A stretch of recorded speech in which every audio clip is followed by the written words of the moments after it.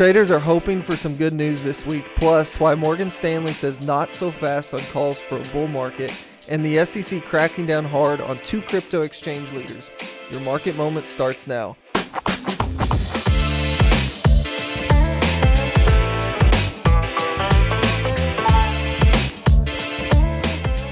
This is Matt Walters here with Eli and Lee. Guys, what's up? Not much.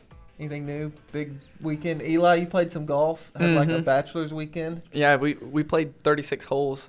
My handicap dropped to a level that I cannot sustain. Yeah. So it feels good for now. Yeah, it's a good weekend, but it feels like false advertisement. Yeah. Lee, what do you guys have going on? Not a whole lot. You know, it's kind of rainy up here on Saturday. Did a little yard work.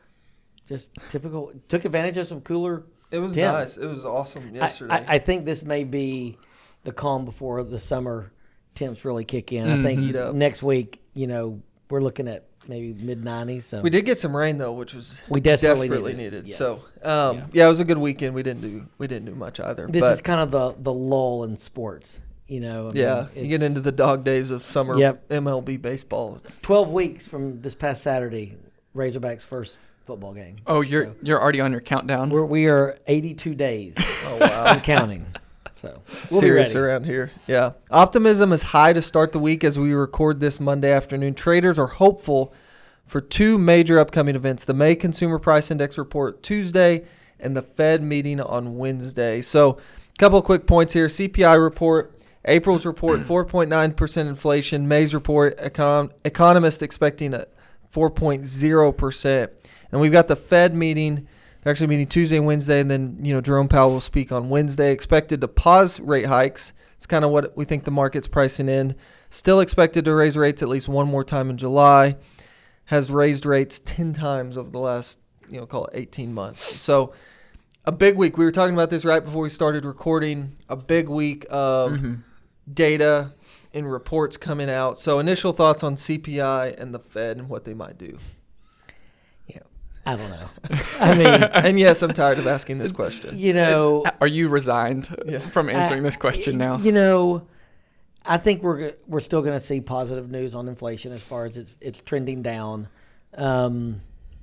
Is it enough for them to pause? Probably. I think I'd like to think they've probably already made up their mind. They would say otherwise.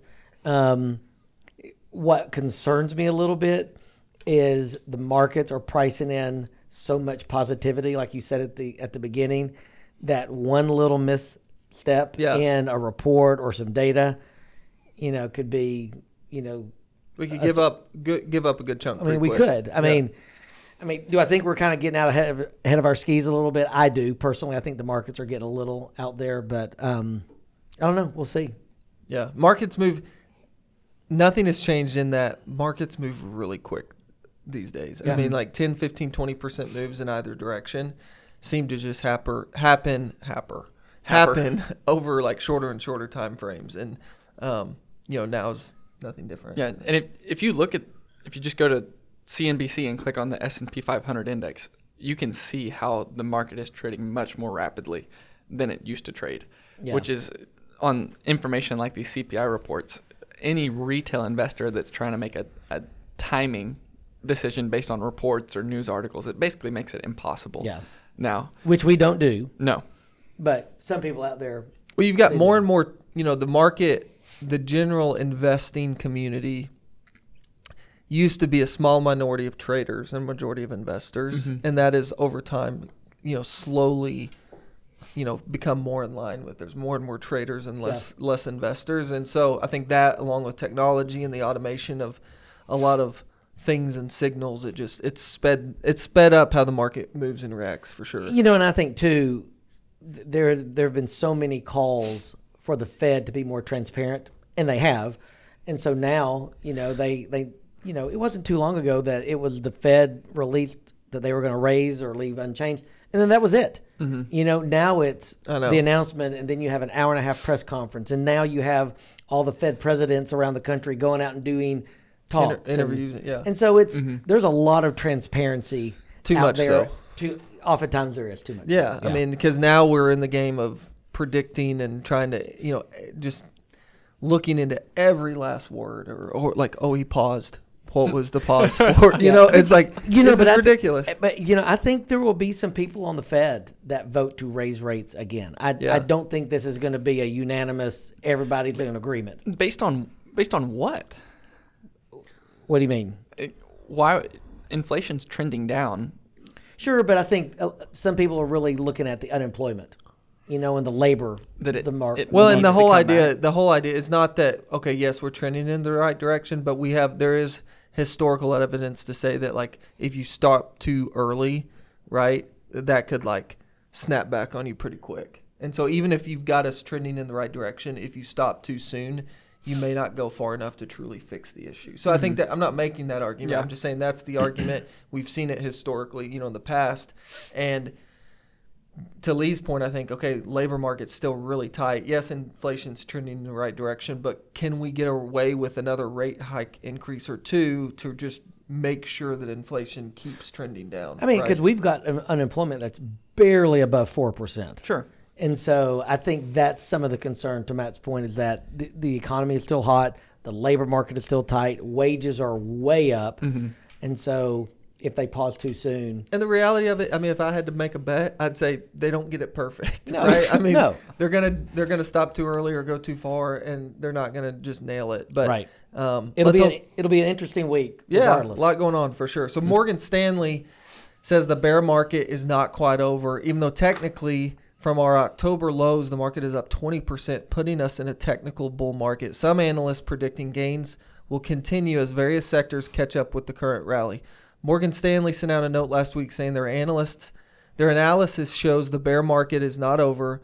They're predicting a worse than expected earnings recession of 16% by the end of the year before a recovery in 2024, also predicting the S&P drop to 3,900. So this is along the same lines of, like, you were talking about the market getting out ahead of itself, right? We were looking at, right before we got on here, just a chart of the S&P in its true state versus, like, the S&P, like, equally weighted. And there are definitely some names that have really taken off and kind of ran almost the beginning of ballooned the market returns. Yeah, I mean, you've got, the S&P, for those of you that don't know, the S&P is a valuated index, right? So the more that a company is worth in totality, the more weight it has within the index. And so you have a handful of really large companies, Microsoft and Apple and some of these companies that are huge. And so when they move the index. And so that they've really had a really good start to the year. And so they've moved the index versus when you look at the S&P equally weighted. So the 500 companies not valuated, equally weighted, it's up like 2 or 3% for the year. So it's pretty flat. The same with the Russell 1000. So, Morgan Stanley saying we're getting out ahead of ourselves, kind of like we were saying, saying we're not entering into a longer-term bull market. And that's what we've been telling clients, I know a lot, is like, hey, we don't feel like it's blue skies ahead just yet, right? We still have some things that we need to work through. Having formerly worked at Morgan Stanley and following Mike Wilson and their team there, historically, they are a little more pessimistic than optimistic. So I don't think for traders this would come as any surprise. I think there's some argument there. I don't know if we pull back 12 or 13 more percent from where we're at now. It's possible. I mean, they're not the only one on the street calling for a pullback, in the S&P. So we'll just see. We'll see what transpires. I think a pullback is due, whether it's, going back to retest the lows of last year or going back 10% plus. I don't think, I'd like to think not, but we'll see. Yeah. Just a question to throw out to you guys. Do you think that the drops that we had in 2022 could have been the market pricing in those pullbacks and then looking past those pullbacks this year? Or is that too far looking forward? When you say those pullbacks, explain. Like the market drops in June all the way down to October, hitting the lows. Right. Most of that being due to rising interest rates causing multiples to drop. So do you think that the market has priced in what would likely be? I mean, I think the market's always trying to price in what is to come. It's just a matter of how good of a job is it doing and how patient are people being? And so I think, the market's always trying to get out, but this could be a perfect example of just people are tired of waiting, right? I mean, the market sold off in the first 6-7 months of last year and has been relatively flat for a pretty long period of time until this year we've seen some growth in some particular names. But if you just look at the major indexes, like it had not been all that exciting. Right. And so people, I think a lot of traders, and they get like they're just waiting for any ounce of good news and then they're allocating money, right? And they're just ready. So that could move the market, but that doesn't necessarily mean they're trying to they're investing. I mean, that doesn't mean they're getting the timing right. Yeah. I think things still could get worse before we enter into a truly sustainable kind of longer term cycle where the market could move forward. Yeah. I mean, I agree with most of that. You know, the markets tend to look ahead 6 to 9 months. So if you think that the market low was in October, It would be looking about ahead now. to April to May. So now if we're in June, so the markets are already looking ahead into 24. So I mean, there's arguments both sides. I think this week's going to go a long way to proving somebody right. I mean, I think the longer we go, it's gonna be hard for the market to stay flat or continue moving sideways and not really rally. The longer we go without something really bad happening, right? People are just we're not patient people, Right. And so they're just gonna say, the heck with it, we're invested and we're gonna go for it. And so, and does that help us avoid something catastrophic happening, like people staying optimistic and say, I don't know. I still think there's some pressure over the next 6 to 9 months, but it's hard to bet against the market. Yeah. On it. It certainly feels like a pessimistic bull market. One of the most pessimistic. I think one of their bullet points was that they're forecasting an earnings recession. Yeah. Over the next half of the year. And that's the one piece of the market that has held up remarkably well. They were expecting, second quarter earnings to be below, or to be low, and they came in for the most part at or above consensus. So again, the consumer is relatively strong. And until we see the consumer really begin to break, I think we'll hold up just fine. Yeah. Yeah. So, kind of transitioning here into crypto, this is something we haven't talked about in a long time. So crypto crackdown, the SEC is finally cracking down on crypto. Everybody's kind of been waiting to see what they were going to do. So the SEC accused Binance, the largest crypto exchange, of violating securities laws, mishandling customer funds, inflating trading volumes, and misleading investors. They asked federal court to freeze the assets of Binance's U.S. entity.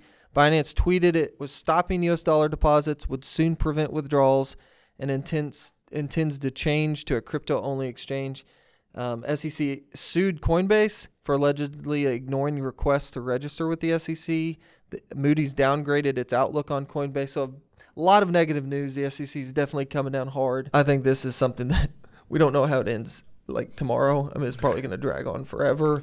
It has already been dragging on forever in terms of waiting for regulation. And is it is crypto a security? Is it, all this stuff? But the SEC seems like they're really kind of coming out ready to crack down on some stuff. Yeah. There's so much of this I do not understand. I'm with you. But then you listen to, the CEO of Coinbase and the head of Binance on the news shows, and, they espouse that they've not done anything wrong. They're following all the rules. And so, I mean, it's he said, she said, the SEC is going to go after them, but until there's true regulation on this particular industry, I mean, I still think it's the wild, wild west. I see both sides. I mean, I think it's 100% the wild west, but I also see the frustration on the crypto side in that, they're sitting there as like, regulation by enforcement.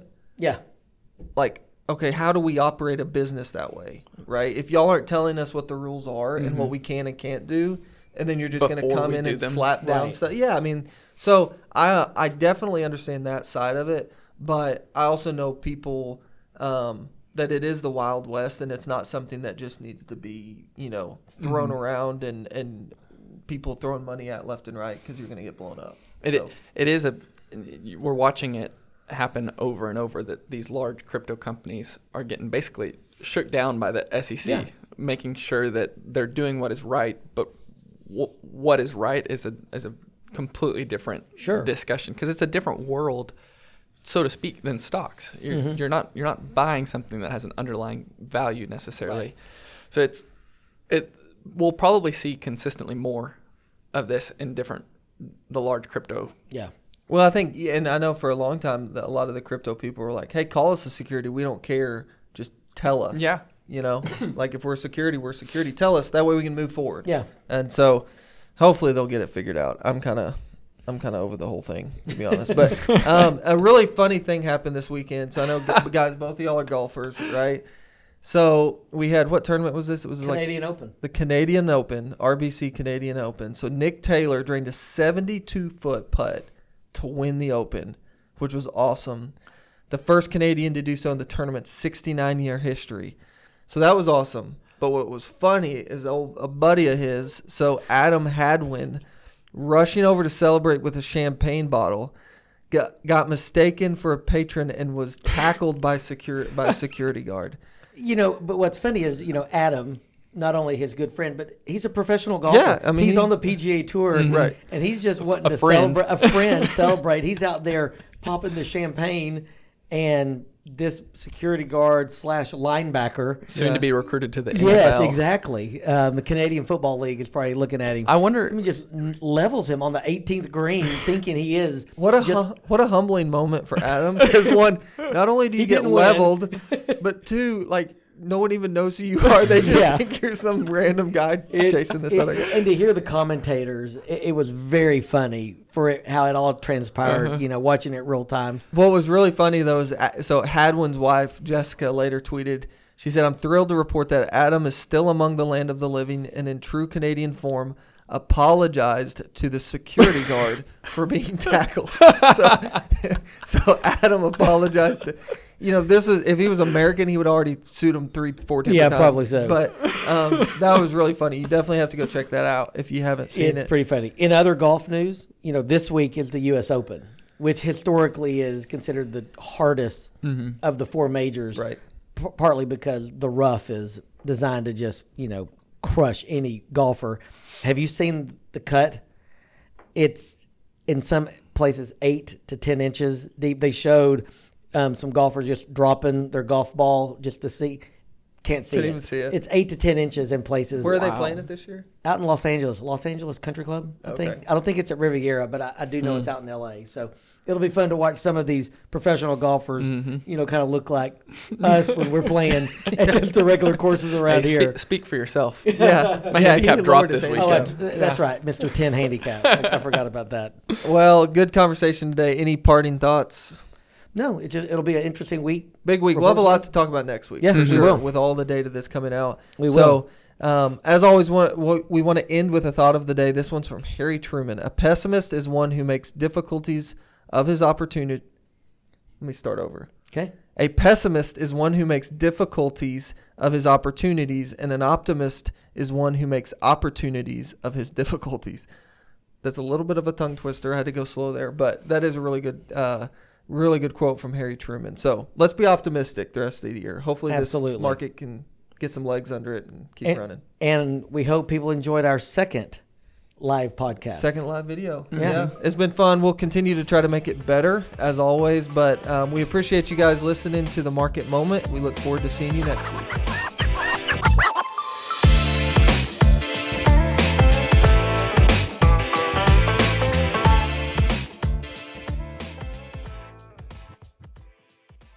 A quick reminder that the hosts of the show are employees of Mach 1 Financial Group. This podcast is for informational purposes only, and nothing said in the show should be taken as investment advice. Employees and clients of Mach 1 Financial Group may maintain positions in the securities or strategies discussed.